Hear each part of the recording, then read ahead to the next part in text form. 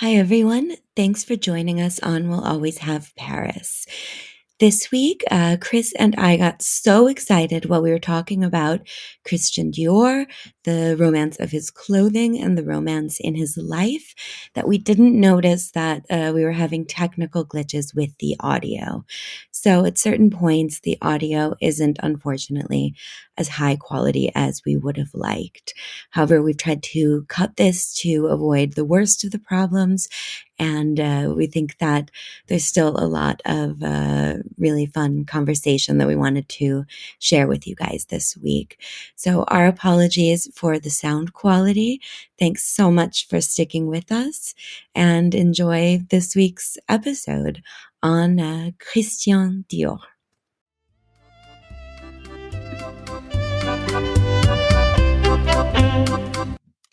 And now it's time for This Week in Love. So for This Week in Love, we're looking close to home, or close to one of our homes, in any case. Okay. Because we're always looking close to home, aren't we?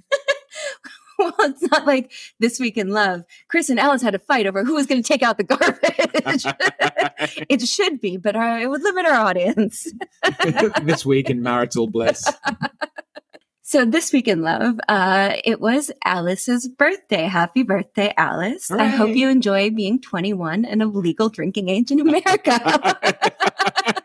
I don't know if that makes me sound great. The point being, Alice celebrated her birthday with what looks to have been the biggest rager on the planet.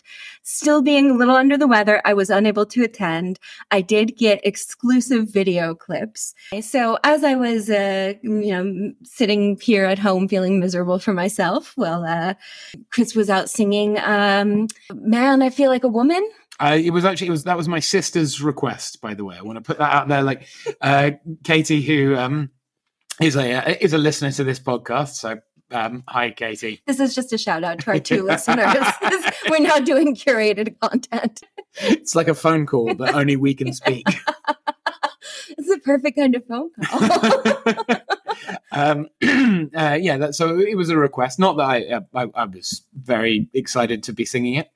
But yes, I sang Man, I Feel Like a Woman by Shania Twain, a banger. Total banger. And so I was thinking, in terms of This Week in Love, it's for your wife's birthday. It's a present from Katie to her. Right. Perfect present. But I was thinking, that wouldn't be a very good present from Chris to Alice because it's not very romantic. And then I thought, is there such a thing as a romantic karaoke song? And if so, what would it be? So let's open it up to the group. Chris, Katie, and Alice, you can call in later and leave your thoughts. A romantic karaoke song. So set the scene here.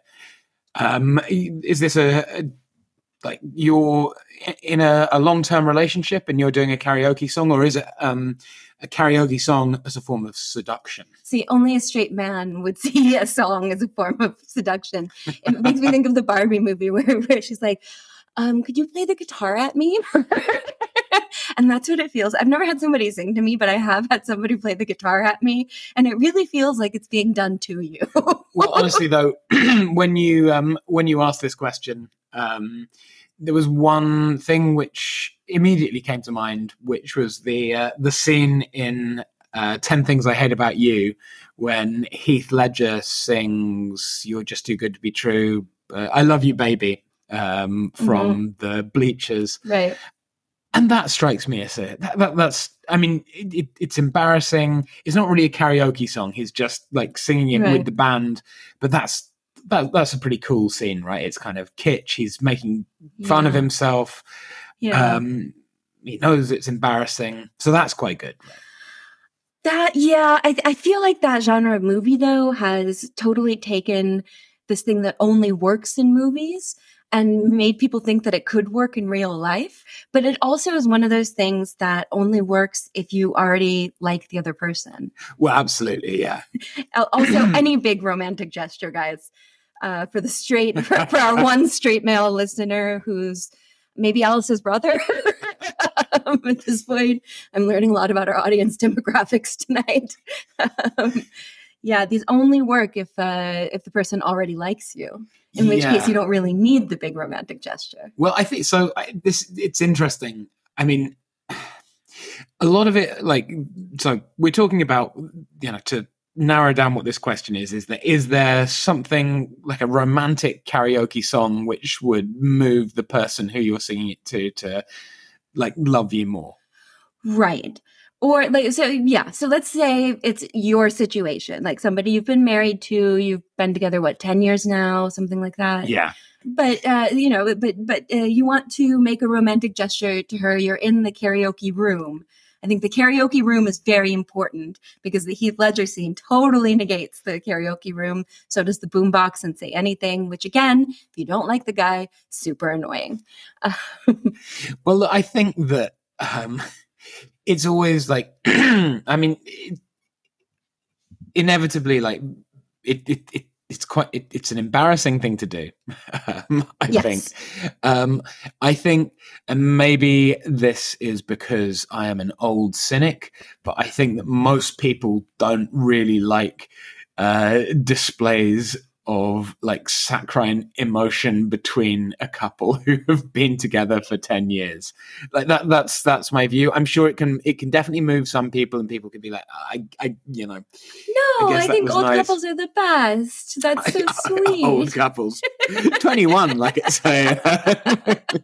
so it really so if you were a different kind of person. If I was a different kind of person, it really depends on the couple. I mean, look, so we did the footage which was not shown was that Alice and I did do a duet of You Sexy Thing.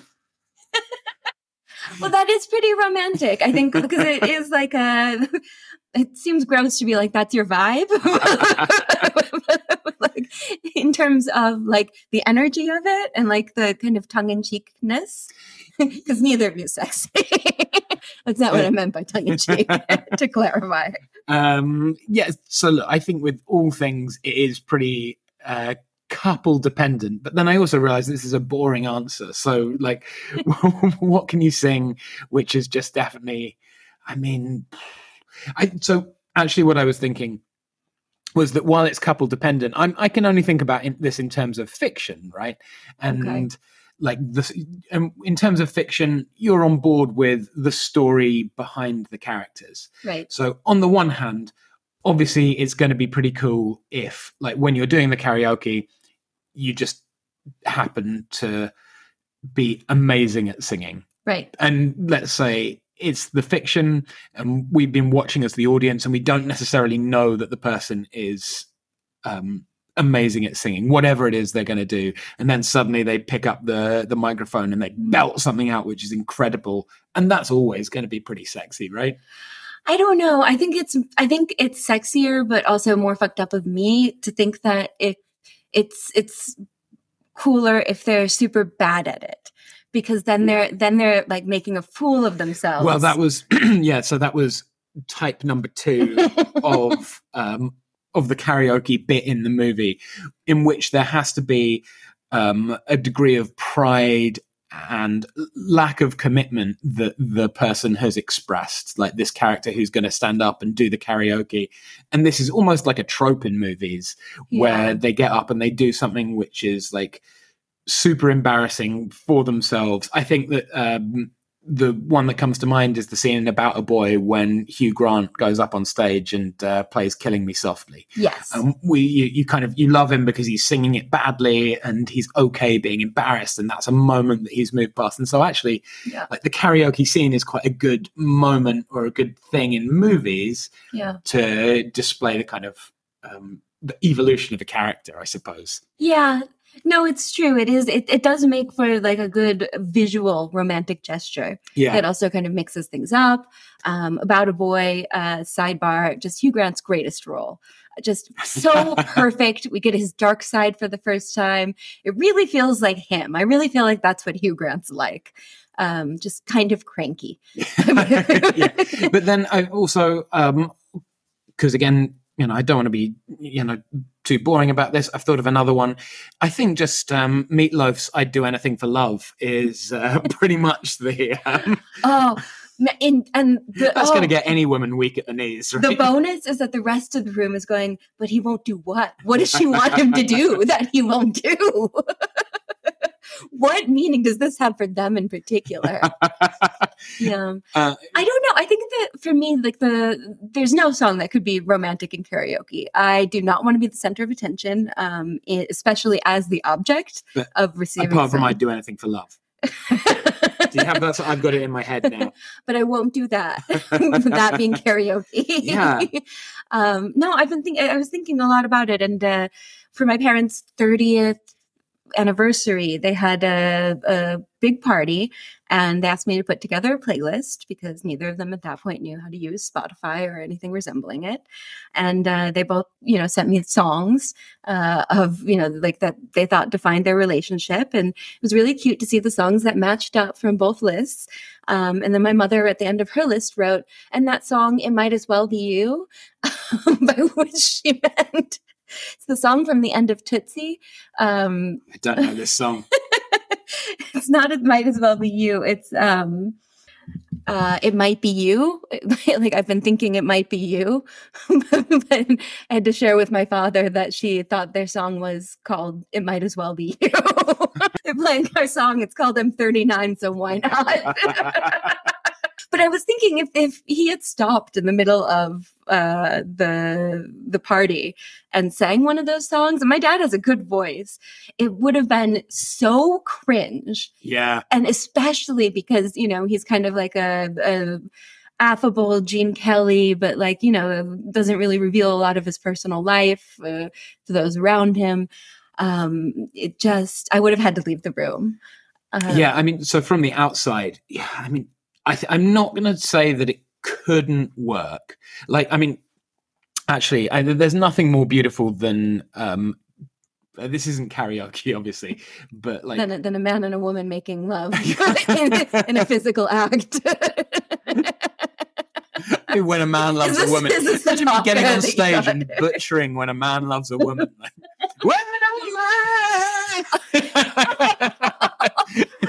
Like that. I can't tell if that was great or terrible. This is part of your charm. I'm going to carry on singing "When a Man Loves a Woman" now, just to play us out. Now, mic drop. I'm out of the room.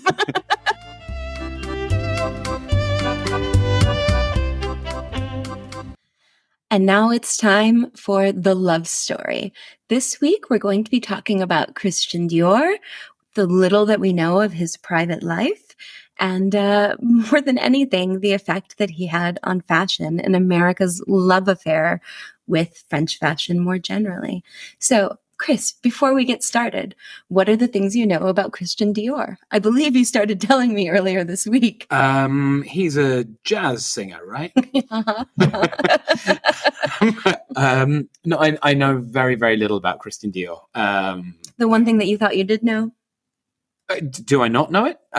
So the one thing that I thought I did know was that he died having sex. So we're going to get to that for sure. I've also been to his house in Granville. Okay. As part of not as a pilgrimage, as part of the research when I was doing the Normandy and Brittany guide, which is a lovely Art Nouveau house, like on the top of the cliffs in Granville, which is like a seaside resort in Normandy. Chris's guide to Normandy and Brittany is available now from Moon Guides and all good bookshops, I think. Link in show notes. I'm actually about to start work on the 3rd edition of it, would you believe? So it's going to 3 editions, which means I must have done something right. Or something so wrong they needed you to correct it twice. Like, damn, sunk cost fallacy, man.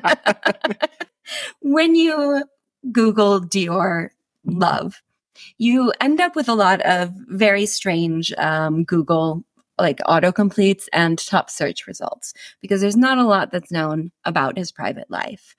So you get the Dior love story with the rose, and it's all about the perfumes that he created. Dior's love story with England, because he was an Anglophile apparently, or England loved him. I don't know. I didn't read those. But the one thing that I want to focus on is his love story, not just with Paris, not just with fashion, not just with some men we're going to talk about, but also with divination. Chris just looked like I slapped him. with divination. So, yeah. He saw fortune tellers from the age of 13. Oh, well, you know what? I think I might have known this, actually. This is going to be really boring if this is how the whole podcast goes. That's your response to everything. Oh, I knew that. I think I might have known this. Well, sorry, I mean like, ooh. No, I did. I divined it. Sorry. Chris has left the building. It's just me now. Yeah, that's it. And she told him, "You will suffer poverty, but women are lucky for you, and through them you will achieve success. You will make a great deal of money out of them, and you will have to travel widely." So, sounds like a good fortune to be told. Well, you'll suffer poverty is not a great start to it. And you're going to make a lot of money out of women. It could be read in multiple ways. You'd be a really broke pimp for a while. I worry that was just my internalized misogyny. But he ends up being pretty superstitious. He would always have 13 models of his collection. He was also obsessed with the number 8. The Dior flagship stores in the 8th arrondissement in Paris, the 8th district. Fortunate. I mean, it's good that he wasn't obsessed with the number 19, because just a less salubrious arrondissement. Oh, what, the 8th? Oh, fortunate that's the classiest arrondissement, right next door to, I mean, some other, insert other fashion brand here. Yeah.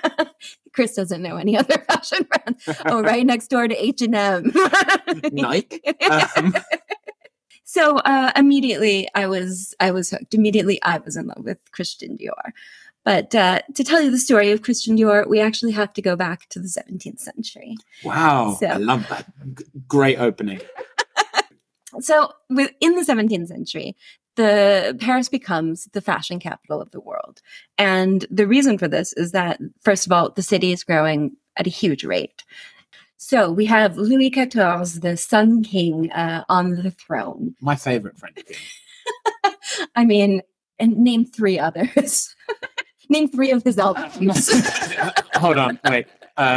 Louis XIV, Louis XIII. Oh, jeez. Cheater. Some of us had to memorize the whole line of Succession. I could carry on. I've got 10 more. At least 13 Louis that I could name. Well, there were technically 16 and then some later ones. Anyway, he wants to promote French industry. So he decides that the court is going to be wearing French-made, French woven cloth, French designed outfits, everything from France. This is going to support the merchant class in a lot of different areas, from the weavers at Les Gobelins to the Les Gobelins being part of Paris. Yeah, part of Paris, known for their tapestries and their weaving, just in general.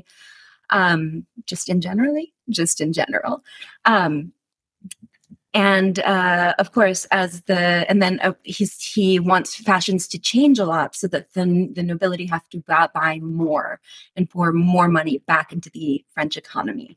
Okay. Right? And so the more that fashion, so all of a sudden, the dress that you wore 10 years ago, even if it's, gold brocade, the most, beautiful embroidered thing, now all of a sudden there are fashions that have to be strictly followed. To some extent, there have always been fashions, but they start changing at this point, really year by year and then season by season. Yeah, this is really interesting. I guess it had to start somewhere, but it's also interesting to think that then, I guess, before Louis XIV, France was not a fashionable place. I can't speak to that necessarily. But what I mean is that, because I think there's this sort of eternal idea of a place, or of France. It's like people think of France, and somehow if you see a movie about it, or like a book. There's a sort of a sense that, like, when we think of Paris in the 12th century, there's sort of kind of an aspect of Paris that you put on it, but this is a very much, this part of Paris is getting its birth. Well, yeah, getting its birth. Yeah. Yeah, getting its birth. That's a normal. We say that all the time in England. I can't prove me wrong. No, I can't. I live it. Yeah, but the thing is, okay, so we think of maybe 12th century Paris as fashionable. So you're living in 12th century London. How would you know? Because the reason that French fashion also gets a reputation at this time is not just the court, but it's also two means of publicity that have not previously been available. And the first of those is fashion engravings, in which all of a sudden you have reproducible images that can be widely distributed.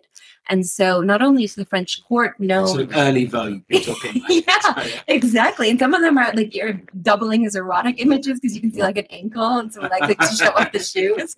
And then you get these miniature dolls, these fashion dolls, and they're like jointed, and they're just tiny dolls wearing miniature versions of French fashion. Wow. That circulate Europe, really. And you can kind of order then, a big version of this from a French couturier. But while most people don't do that, more people do see the dolls, certainly. So there's this idea that, first of all, France is so central to the beginnings of fashion because it's creating institutions around it. So, I mean, like when you're talking about this, it's not like this is taking over from any other industry. This is the birth of the fashion industry. Absolutely. Before this, so a lot of people, like the middle classes even, would be making their own clothes, would be having, clothes made for them by seamstresses, things like that, very kind of cottage industries. Yeah. And then there are, the seamstresses too, the nobility and the elite. And there are trends, again, as I've said, at one point, coned hats, I've heard, for women. I've seen the tapestries, but they took a lot longer to weave than to actually make an engraving. That's a good point. Yeah. God, you tried weaving 73 questions. So Christian Dior was from a wealthy, like a upper middle class family. He studied at Sciences Po with the idea of becoming a diplomat. He later served in the military. We'll get to that. But he decided to open an art gallery after he graduated in 1928 instead. And so his father gives him the money for this on the condition that the family name does not appear on the art gallery door. But he actually handles the work of like a ton of amazing artists like Georges Braque, Picasso, Jean Cousteau, Max Jacob. But by 1931, it's that Dupont art gallery. Keeping that name Dior away from who'd want a brand with that? Time will tell. But by 1931, his older brother and mother dies. His older brother and mother die. His father's business collapses. There's no more money to keep his passion project going, so the gallery shutters. So he serves with the military and returns to Paris in 1935, where he's selling sketches. So he does have some kind of talent, some kind of interest in art. By 1938, he's hired by the designer Robert Piget, I think it's the pronunciation. At the beginning of the war, when the French entered the Allied forces, he serves in the south of France. But of course, after the Vichy government's installed, the German army has no interest in keeping him as a military man, and so he returns to Paris in 1941.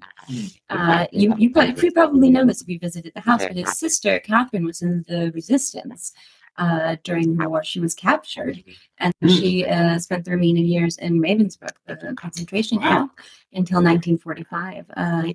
Later, he supported her. She lived in the country, and Miss Dior was actually named after her and the flowers in the garden at that house. But we're not there yet. We're not there yet. So he's working for several designers. He spends some time with Piget. He then goes to work for Lucien Lelong until after the war. There's French entrepreneur Marcel Boussac who finances Dior's first collection. And this collection blows everybody out of the water. Wow. It is incredibly romantic. It is referencing all of these Victorian kind of fashion points of kind of excess, and it's this idea of this return to prosperity. So he themes his collections, but the very first one is at first called after a particular flower, but becomes immediately known as the New Look. And the later collections, so he really runs the House of Dior really for just 11 years. So he's associated with some very particular looks. There's the classic suit. There's the ballerina skirt, which is like the long mid-thigh, like almost like an old-fashioned tutu, like one that really I think I goes down. Yeah. And I'm sure I would recognize a lot of these things if I saw them, but haven't necessarily connected them with Dior in my mind. Right. And then just to totally blow Chris's mind, I am just going to say these, not explain them, and you can look them up later. The H, A, and Y silhouettes that ruled the early 1950s. Hang about. H, A, and Y silhouettes. I know what those are. Okay. Yeah, go for it.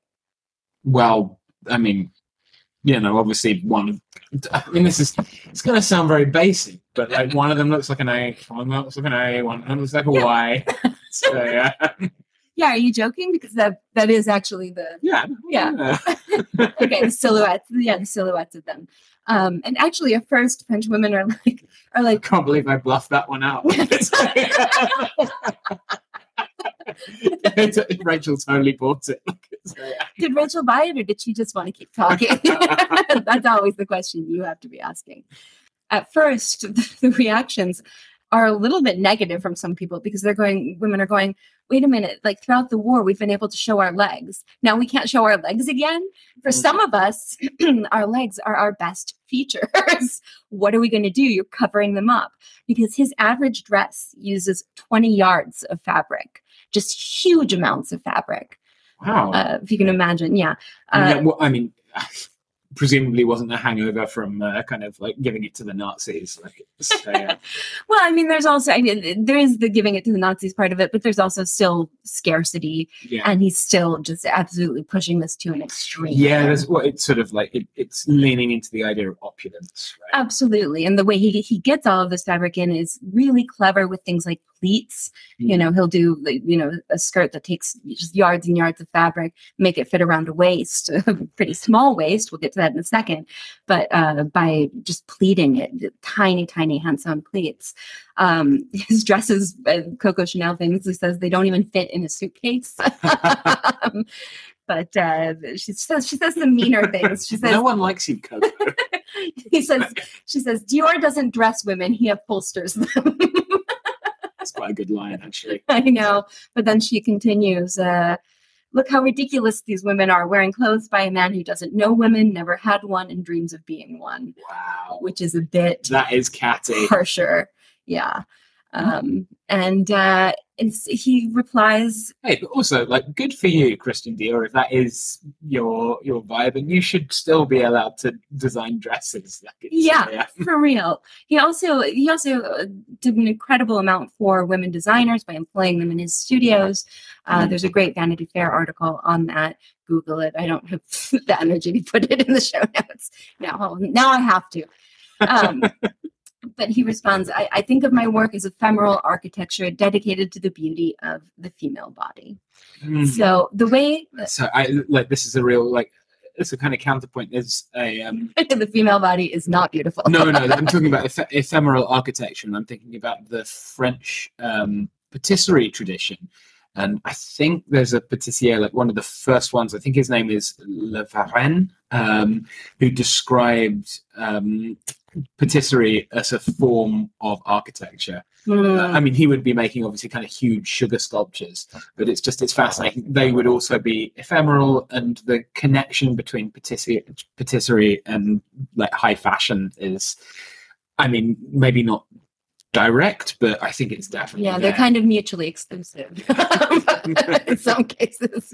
But Vogue at some point actually does an article in the 50s about how would you even go about getting a Dior, because almost immediately, there are knockoffs of his work. Just all over America, you can get someone for $20, which is still pretty expensive for a dress at the time, but it's not what you'd pay for an actual Dior. And no, I don't know the prices in today's dollars or francs or whatever. There are no today's francs. That was a trick question that you asked me imaginarily. I got inside Rachel's head. But the idea is they say you show up fancy. You show up in a chauffeured car, preferably a Rolls Royce. If not that, at least a taxi. That's a hell of an accessory, but yes. Now, then you sit down and you have an appointment, obviously, and they parade live models in front of you wearing the current collection. So you're not. This is where the term like off the rack comes from. You know, most things today, even if you walk into, there's Chanel off the rack and then there's Chanel haute couture, and off the rack is like something you could literally buy in a store right there. This is not off the rack. These are like, they hired models, 13 models to come parade in front of you, to parade these clothes in front of you. And then you go in for several fittings. First, they model the dress with linen. Usually, like, you can potentially, if you're sample size or model size, try them on in the store right there. But that doesn't usually happen. Usually they do like a mock-up in like a cheap fabric first to get your sizing right. And then you go in for the actual outfit. You get several fittings. And this is huge with celebrities. Marlene Dietrich only wears Dior. Only. Marilyn Monroe wears a lot of Dior. Margot Fontaine, the ballerina, wears Dior. And Princess Margaret becomes actually first known as a fashion icon when she has a picture taken wearing just an enormous Dior ensemble. I mean, like, I assume that there are other fashion houses which are on the up and up at this time as well. So Dior is sort of like one of the most popular of the. I mean, there are, but Dior is the one to beat at this time. He is the one who pretty much single-handedly revitalizes French fashion. Okay, wow. I mean, Schiaparelli comes back, and she's huge at this time too. There are, of course, other houses that are being founded at this point in France, but Dior is absolutely the one to beat. So yeah, Dior is like top dog at this point. And to really put this in perspective, that's actually a great transition into the next fact I wanted to give you, which is that, so he starts the fashion house in 1947. By 1954, he's exporting $15 million worth of materials. Worth of clothing. Which I'm guessing is quite a lot. That's 2/3 of France's foreign couture export. So he's got the majority share as a one guy. He's not one guy's studio. He's, again, following all of these regulations that were set about what makes a couture house. He's blowing Coco Chanel out of the water here. I don't want to make Coco a baddie in this, but Coco's definitely a baddie. We can't even marry, fuck, kill her. Although at some point we should do her love story with the Nazi and actually get to the bottom of this. But I don't think that she's around for that much longer. She dies in 1971, so I guess she is. Yeah. Wow. There's shade on Coco there. But so a few examples. She's just not part of the picture anymore, darling. It's all Dior now. Chanel, what's that? I mean, who's she? But yeah, I mean, she probably accounts for a huge portion of that remaining third of foreign couture exports. Well, yeah, it's not 66%, darling. I know, and she's going, I invented women wearing pants. I invented this. Nazism. I don't know. I don't know what she sounded like, but we'll probably just find out on a future episode. So there are three kind of iconic Dior pieces that I want to describe, not to you because they won't mean anything to you, but to the audience in general. The iconic Christian Dior. Actually, this will be more fun if I Google them and then have you describe them. Right. Okay. And then I actually tell the audience what they are. So this is the look the new look The that new look. makes Dior his name. So if I can have you describe what you're seeing here, Christopher. Okay. It's a model wearing. No, already wrong. It's a mannequin. It's a mannequin. The mannequin is a feminine-looking mannequin. But what's the feminine-looking mannequin wearing, you ask? Well, a hat, which looks a little bit like a kind of trendy lampshade. Mm-hmm. Then a white jacket, which is cinched in at the waist. Yeah, it's ivory, but yeah. An ivory jacket, which is cinched in at the waist. Single breast jacket, I guess, with, I would say, kind of like jackety vibes. She's in black gloves, which are just black gloves. I can't really say anything more about them. And then a skirt, which kind of like a 3/4 length skirt. In like it's a ballerina skirt. Ballerina skirt. That's the ballerina skirt. A silhouette. Ish.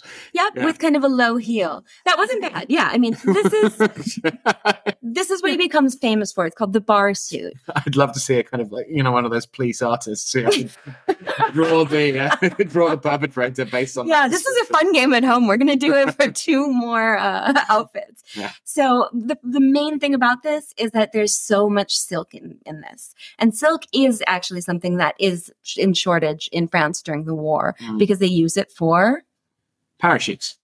One better than my class. Indeed. Yeah. We have the cinched waist, but we have padded hips. He's literally emphasizing the kind of traditional ideal of a feminine figure here by building out the hips. And this actually goes back to like to the 18th century, to the 17th century, when women would actually have rolls that they put around their waist. It's a great callback. It's riffing off, at least what I have seen in period dramas of what fashions are in the 17th, 18th century. Exactly. Yeah. So the hips are padded, and we have a shawl collar. This is a place where, you can imagine that just means like the collar is really wide and it's notched, which becomes a signature look. But what that really means too is that they're using up, he's using up a lot of fabric on something that you don't need to use a lot of fabric for. You can have a very narrow collar, but he's like, let's waste the fabric. Let's do it. The necklines are curved. This is all about curves, right? Dior's. It's so fascinating as to kind of we talk about all of these other people who are kind of bringing France back into the conversation in the 1950s or after the 1940s. But I wonder, is he really doing the lion's share here? I mean, Sartre de Beauvoir, you're just chatting in cafes, guys. The image of France is being created because, you look at that picture and that looks like fashion, Right, the jacket's jacketing. It's really giving jacket. It's really giving jacket. Okay, so the next look here. I'll try and be faster on this one. This one should I'm going to shut my eyes. I'm going to tell me when to open them, and I'll just do it in seconds. I'd try and do it in under 10 seconds. That's what she said. Okay. Now. It's a dress. It's a blue dress. It's a ballerina dress. Ballerina style with a kind of like laced top bit to it. Is that a lace top or are those just creases in the fabric? Those are pleats. Pleats in the fabric. I think I've done more than my 10 seconds there. That wasn't great. It's a dress, guys. It's a blue dress. Made out of silk? Yeah, it is silk. This is the Chérie from 1947, I believe, as well.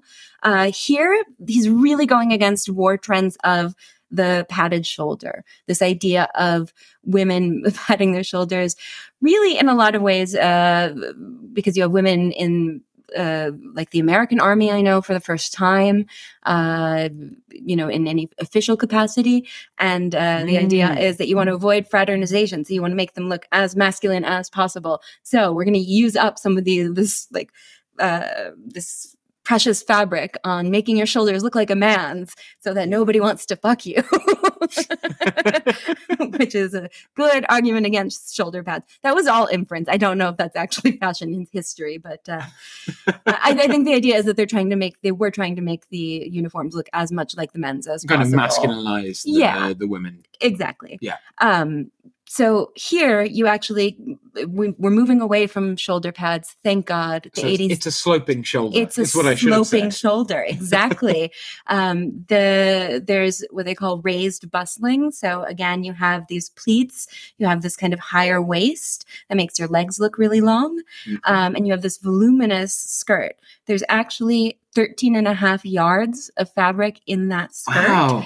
It's incredibly sculptural. This is the one that's pleated so much. 13 and a half yards. Yeah, these things are incredibly heavy. What's that in meters? That's like... Oh, you snob. Okay. 13 Not snob. No, because you use feet in England. We do. We use feet and meters. We don't know where we're at. So, it's like 8 meters, I would guess. No, it's 12 and a bit meters. 12 and a bit meters of fabric? Yeah. No way. Yeah. Absolutely. That's so much fabric. Yeah, it is. And the whole idea is we're so prosperous. Look at what we can do. Yeah. Is he the new Sun King? We'll get to it. Okay, the final. Okay, so just a side note that images of all of these will be available on our website or links to them because these are very strictly copyright protected in a lot of cases. So this is a black and white photo. Oh my God. There's a lot of fabric. Uh-huh. I mean, look, it just very quickly, it's giving samurai to me. I can't tell if it's like one dress and a jacket. Yeah, it's a dress and a coat. It's a dress and a coat. But I can't really tell where the dress. But look, it has a. There's definitely a name for this, like horizontal chest collar thing, like the cut of the neckline. That's what it's called. It's a horizontal neckline. That's what I'm going to call it. Square neckline. A square neckline. Yeah. And then the coat is very poofy and big. Okay, so this is, not bad. This is the Pisanelle. And here he's starting to play with textures a bit. The top, you can see, is actually made out of velvet, whereas the coat and the skirt are in satins. This is a cocktail dress.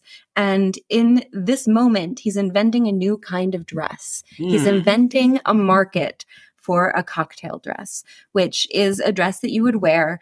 It's not an evening gown, but it's also not a day dress, right? So he's doing the Louis XIV thing of creating a market of filling a niche in the market by going, well, if you're just going to an apéro, to a cocktail party, what do you wear? It's evening. You can't wear a day dress, but you're not going to wear a ball gown. What are you going to wear? You're going to wear this elegant thing. So you have this shorter dress, but with materials like velvet and satin that are usually reserved for evening wear. Yeah. So he can charge an arm and a leg for it. This costs way more than a day dress. It's also amazing the way in which like fashion is so kind of linked into capitalism as well. It's like, what space have we got to sell in? And it's like, hey, what do people wear to cocktail parties? Let's create demand for this thing.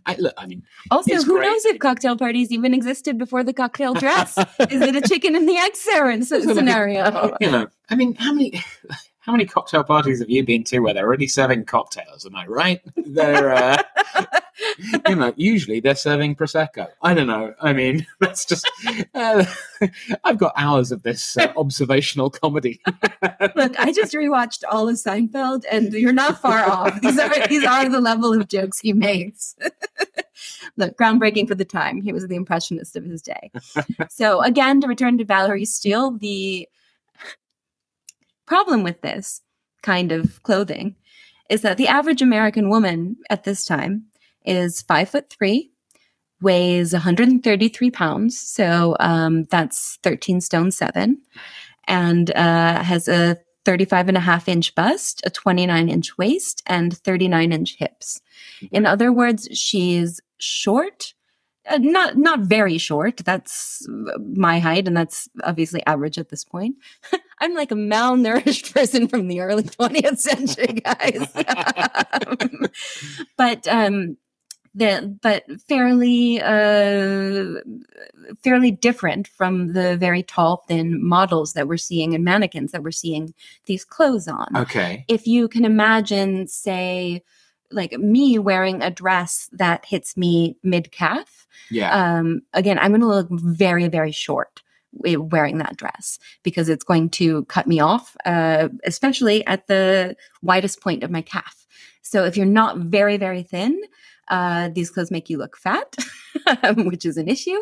And if you're not very tall, again, they have to be tailored to you. Princess Margaret's not very tall. Yeah. And clearly, I mean, these are tailor-made. Well, so now I'm wondering, was he the person who almost decided that this was the body type for fashion?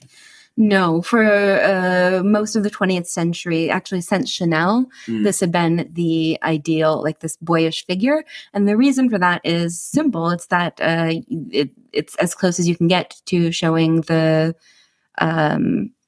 clothing like on a hanger, basically. Yeah. The clothes it shows do off the the speaking clothes. rather than the person. You're not dressing the person, you're allowing the clothes to just, so you can be more of an art. It's more of a blank canvas. Yeah, exactly. And again, by the time that most women see these off the models and on themselves, they've spent, equivalent of $100,000 getting them tailor made. I don't have much sympathy, but no. So, but the idea is that these don't look good on most bodies, right?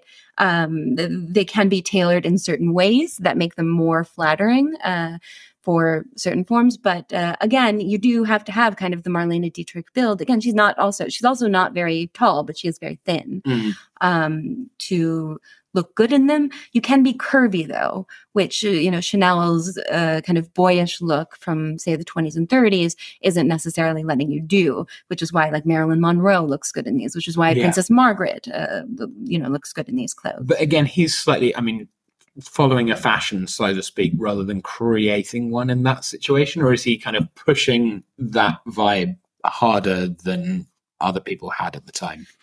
I think it may be just a byproduct of the types of clothing that he wanted to create, this ultra romantic excess. If you put a lot of fabric on anybody who's not absolutely, what's the word, like ectomorph and very tall, they are going is a great word. They're going to look like upholstered, right? Yeah. They are going to look like a sofa, like $100,000 sofa. Coco wasn't wrong.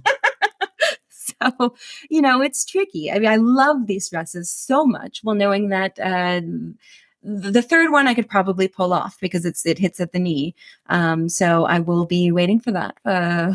Alice or Katie, if you want to get me an original 1950 whatever Pisanelle. But other than that, again, there's a reason that these need to be tailored for specific bodies and that knockoffs don't look very good on people in general. So Dior dies in 1957. At the time, his assistant is Yves Saint Laurent, who has been his assistant since 1953. Wow. And becomes the head of the house after his death. So I did not know that. So in the meantime, that's America's love affair with the new look. Okay. This is everywhere. I mean, to the point where we don't even call it in France like le nouvelle. I don't even know what you'd say. Le nouvelle look. You just say it's the new look. It's still, you use the English, even though he's a French designer designing in France. It was just so big in America. And of course, the money is coming from America. He's huge in exports, as I was discussing earlier. And he's huge in England as well.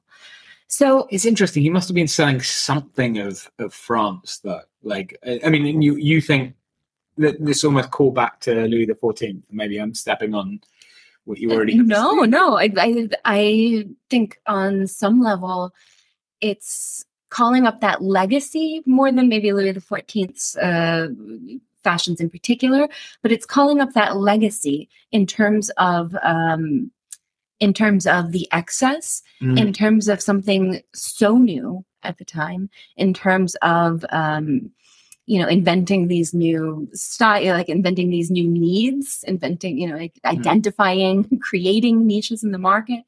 But I think just the romanticism of it. I mean, these are very beautiful, sensual, like heavy clothes. You're not just throwing one of these on. This may take, multiple people to help you get into. Certainly. So as for Dior himself, so we talked a little bit about his background when he began designing. And he's certainly fascinated artistically with the female form. His sexuality never publicly disclosed. A lot of the following information is from a 2002 article by Tim Blanks in the New York Times called The Last Temptation of Christian. I fact-checked where I could. Great title. I mean, a little bit like, lowbrow, but I like it anyway. He publishes an autobiography shortly before his death. He doesn't talk about kind of his love life at all. There's one line in the second to last chapter. You can tell I'm paraphrasing here, like to not totally plagiarize this article, because I'm really trying to avoid saying penultimate. But where he talks about a friend, he and P.F. Kull, who had managed the shop next to the gallery, had become, in quotes, intimate friends, for we both place the same high value on friendship. I think this could be projecting. I don't know that for a closeted gay man at this period, if you would actually want to name somebody who was a former lover as an intimate friend, or perhaps you would, to be able to reference somebody important in your life in some way. But a lot has been read into this single line. So we don't know really a lot about all of it, like any of his love affairs. He had several. They were very discreet, except possibly with this man. But we do know about his last love affair. And so Dior is somebody who has a complicated relationship with food. He is an absolute gourmand, but to the point where a lot of people have speculated that he had a disordered relationship with. And I really, really don't like the idea of projecting, psychoanalyzing somebody who is not here by non-psychoanalysts, psychologists. So let's leave that aside, except to say there is a ton of writing on his love of food, actually. And so he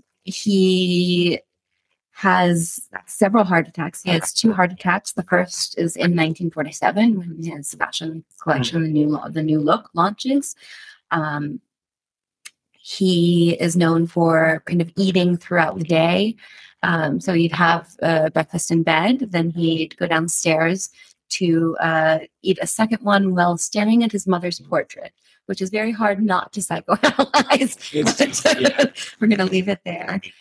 He would then consult his psychic, Madame Delahaye, who was a very close friend, consultant, business associate, and he would spend the morning planning out the day's menus.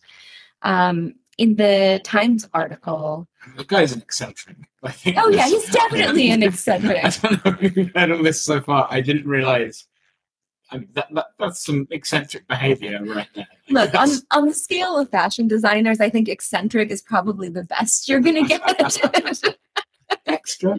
I mean. Yeah, he's a little bit extra. The New York Times article says, and again, you can really tell this was written in 2002. Every crush seemed to end up in the standard "let's be friends" scenario. Then it was back to the hot fudge for Dior.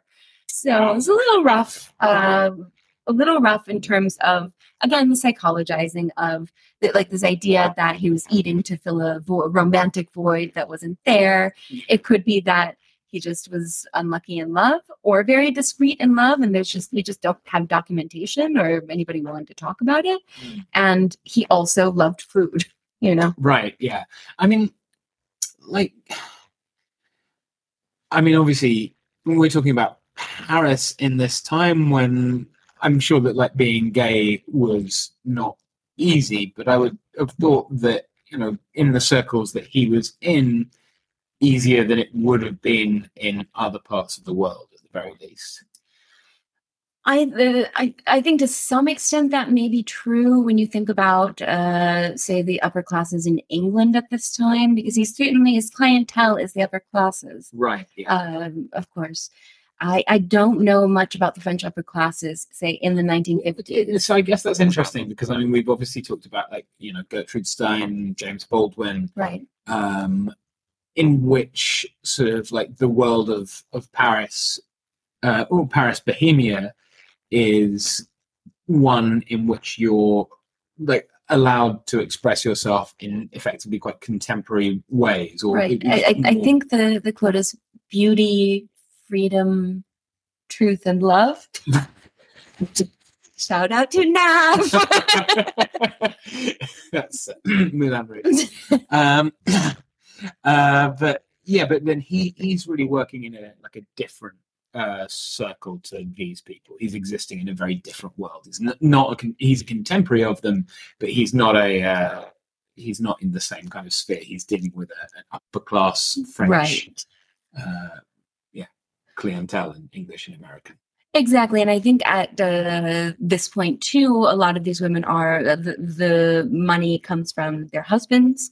So I think their husbands would have probably some opinions on where they spent huge amounts of it, possibly at which designer, if not on the clothing itself. Yeah. I can imagine a lot of them describing the clothes in even slightly more generic terms than you did. The blue dress. she's like, this has 100 yards in fabric. This took 16 blind nuns a year to make. Well, you can't tell it from looking at it for 10 seconds about all the blind nuns. I would have said 14 blind nuns. That's a 14 blind nun dress. So, right.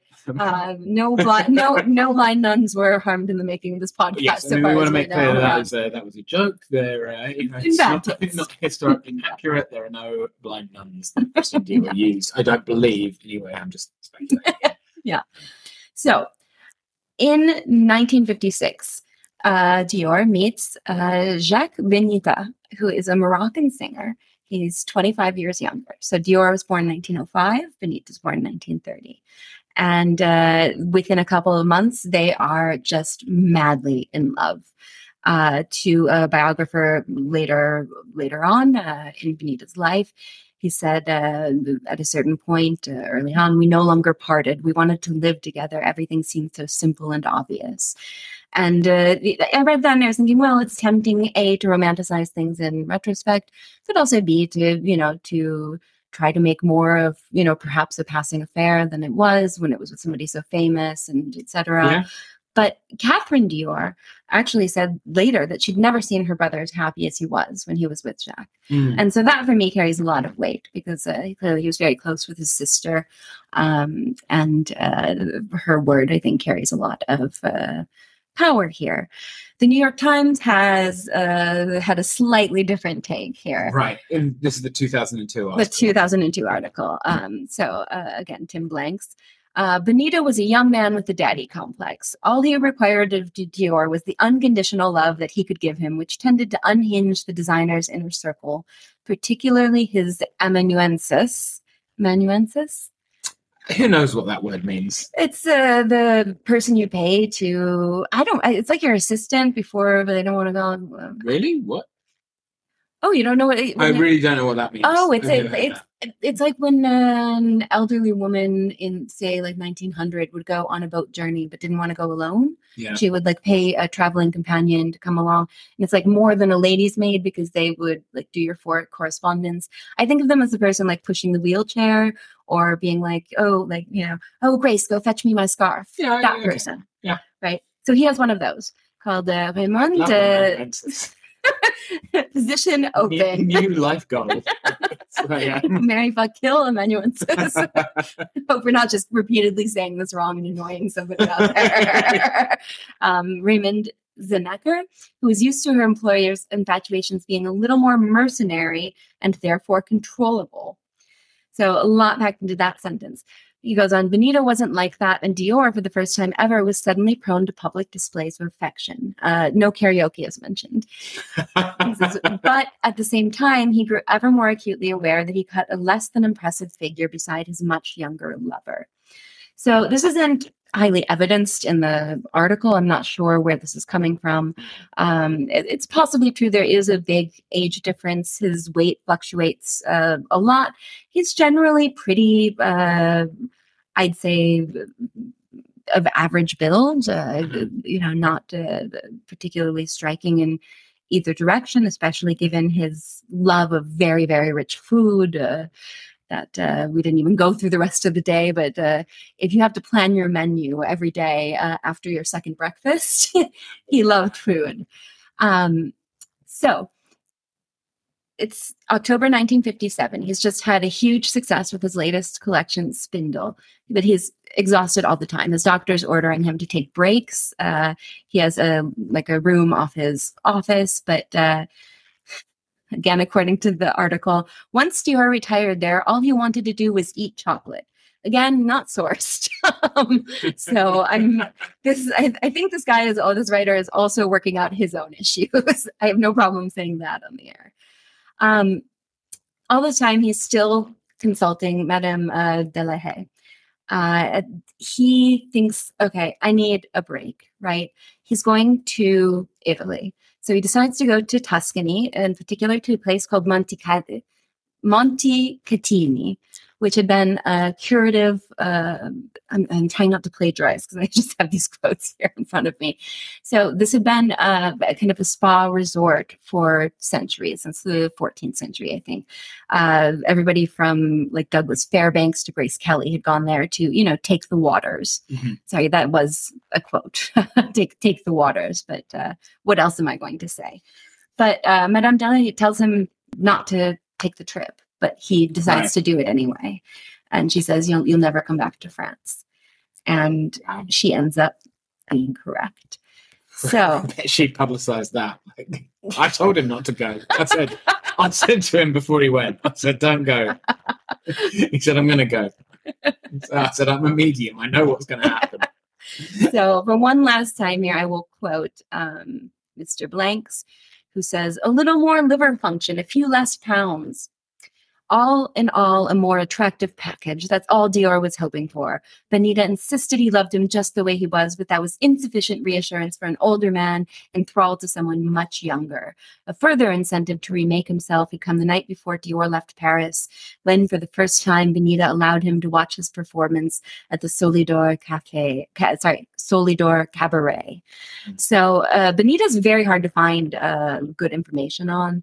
But yes, he's a singer and apparently also singing and I'm assuming dancing in somewhat provocative clothing or lack thereof at a cabaret.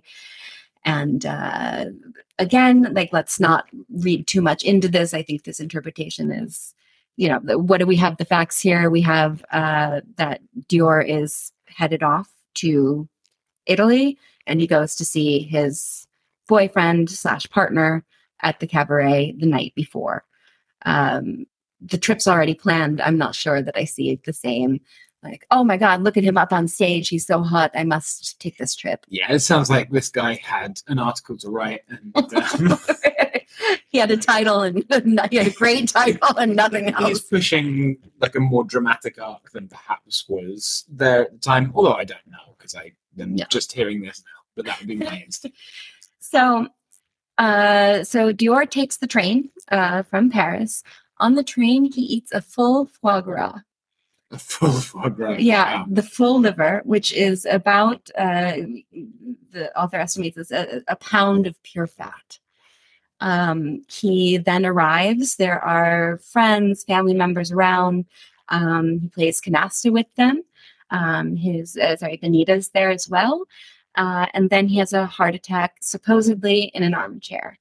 The details surrounding the cause of his death even are very, very vague and to this day unknown. So The official line is that it was the most official line from those who were there. But again, the people who were closest to him said he had a heart attack in an armchair. He just leaned back and died. There was a rumor at one point that he choked on a fish bone and that caused a heart attack. Some think he might have even died because of a seizure. The rumor that he died kind of in flagrante delicto comes from... Flagrante delicto? I didn't know that delicto was the end. I always thought it just ended in flagrante. Well, maybe your flagrante isn't as delicto as mine is. I apologize. I'm sure it is. I heard about your song. But anyways, this is a socialite and an acquaintance of Dior's. I don't know how close an acquaintance. So his name is Alexis von Rosenberg, the Baron de Redé, wrote in his memoirs that the rumor at the time was that, that he had died after a strenuous sexual encounter. So again, this is somebody who was an acquaintance reporting on a rumor that was circulating in high society at the time. I mean, I hope that it's true. Like the idea of dying after you've eaten a pound of foie gras, or however much you did, and then having sex. What a way to go! As long as it's not during sex, that would be the worst way to go. Well, certainly for the other person. No, are you kidding? Your last act on earth is to have sex but not come. Yeah. You're just like watching from above, going, "Why?" I think that's a lot of food for thought in that question. That's true. Isn't there? Well, I'm reconsidering my Mary fuck kill of the moment. Mary heart attack in armchair, choking on fish bone in flagrante delicto. In flagrante delicto.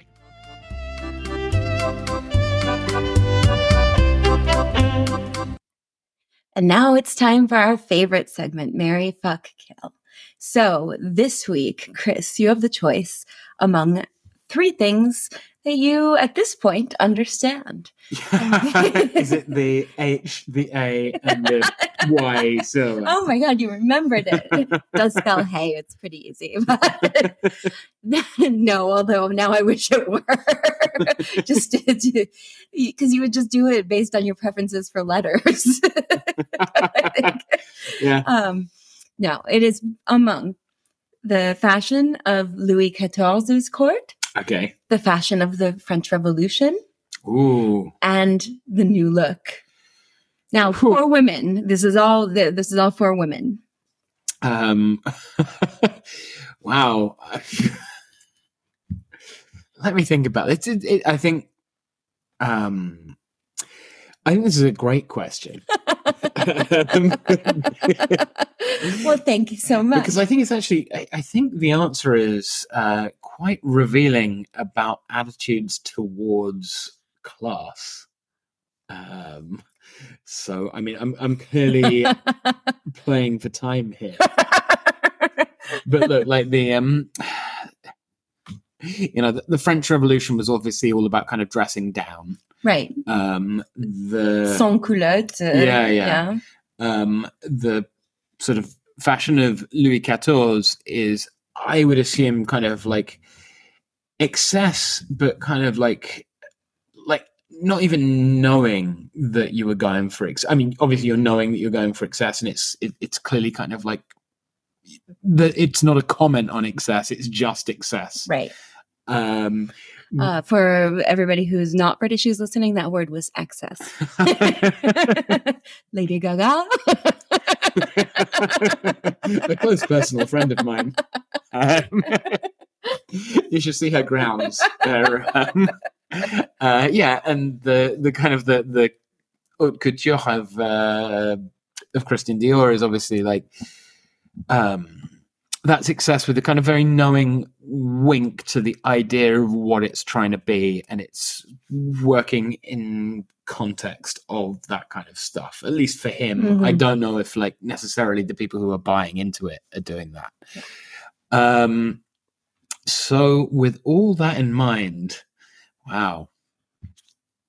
Oh, fuck it. I'm probably I'll marry French Revolution fashion. Yeah, you would. My It can't be asked. my general pretense of working class heroism from a incredibly middle class perspective.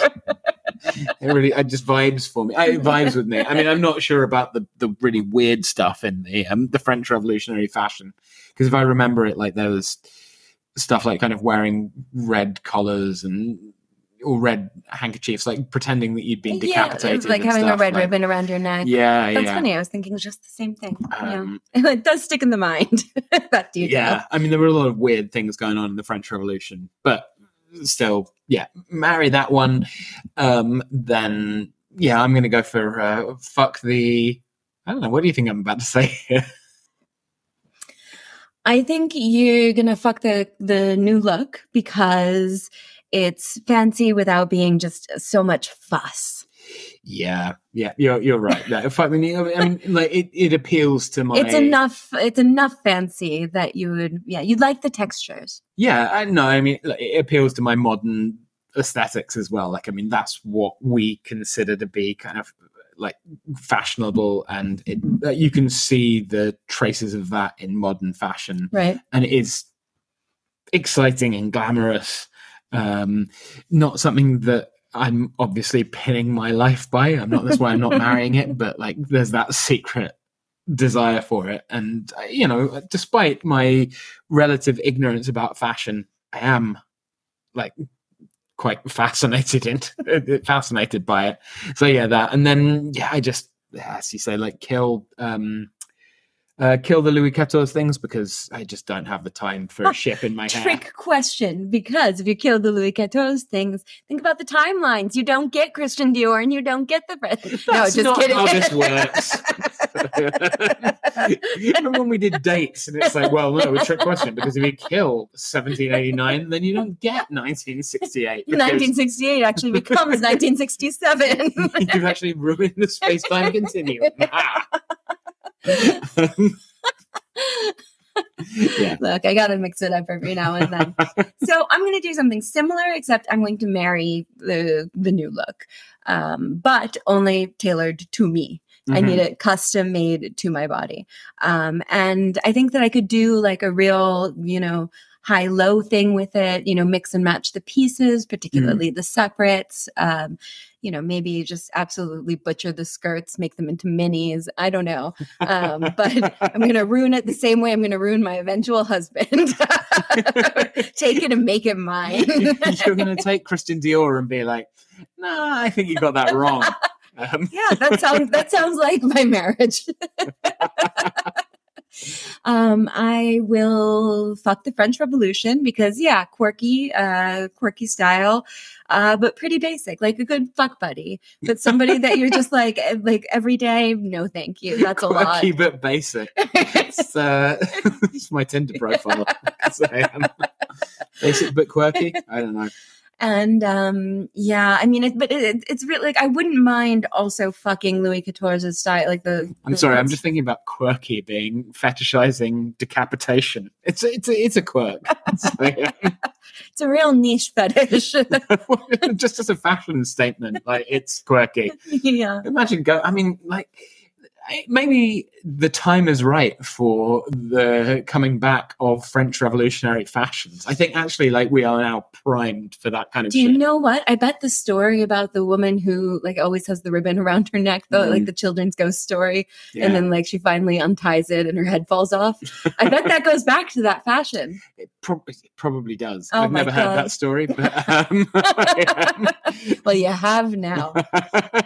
My final point was that I would actually fuck also the styles of the Sun King's court, but it would just take a lot more work, right? And like if I'm thinking about how much work I'm actually willing to put in, I'm very stylishly sitting here in sweatpants and a Barbie movie T-shirt. It's a great outfit to be doing a Christian Dior podcast in. So just in terms of like what I'm actually, the amount of work I'm actually prepared to put in, for like a one-time fuck, I could do Dior. I could do Louis XIV like one time. But if I'm going to do like a fuck buddy relationship, it's going to be the French Revolution. What a weird sentence. You know what? I bet those words have never been uttered in that order before. In all of human history. In all of human history. So there it is, your groundbreaking episode of We'll Always Have Paris. Nav, we missed you so hard on this one.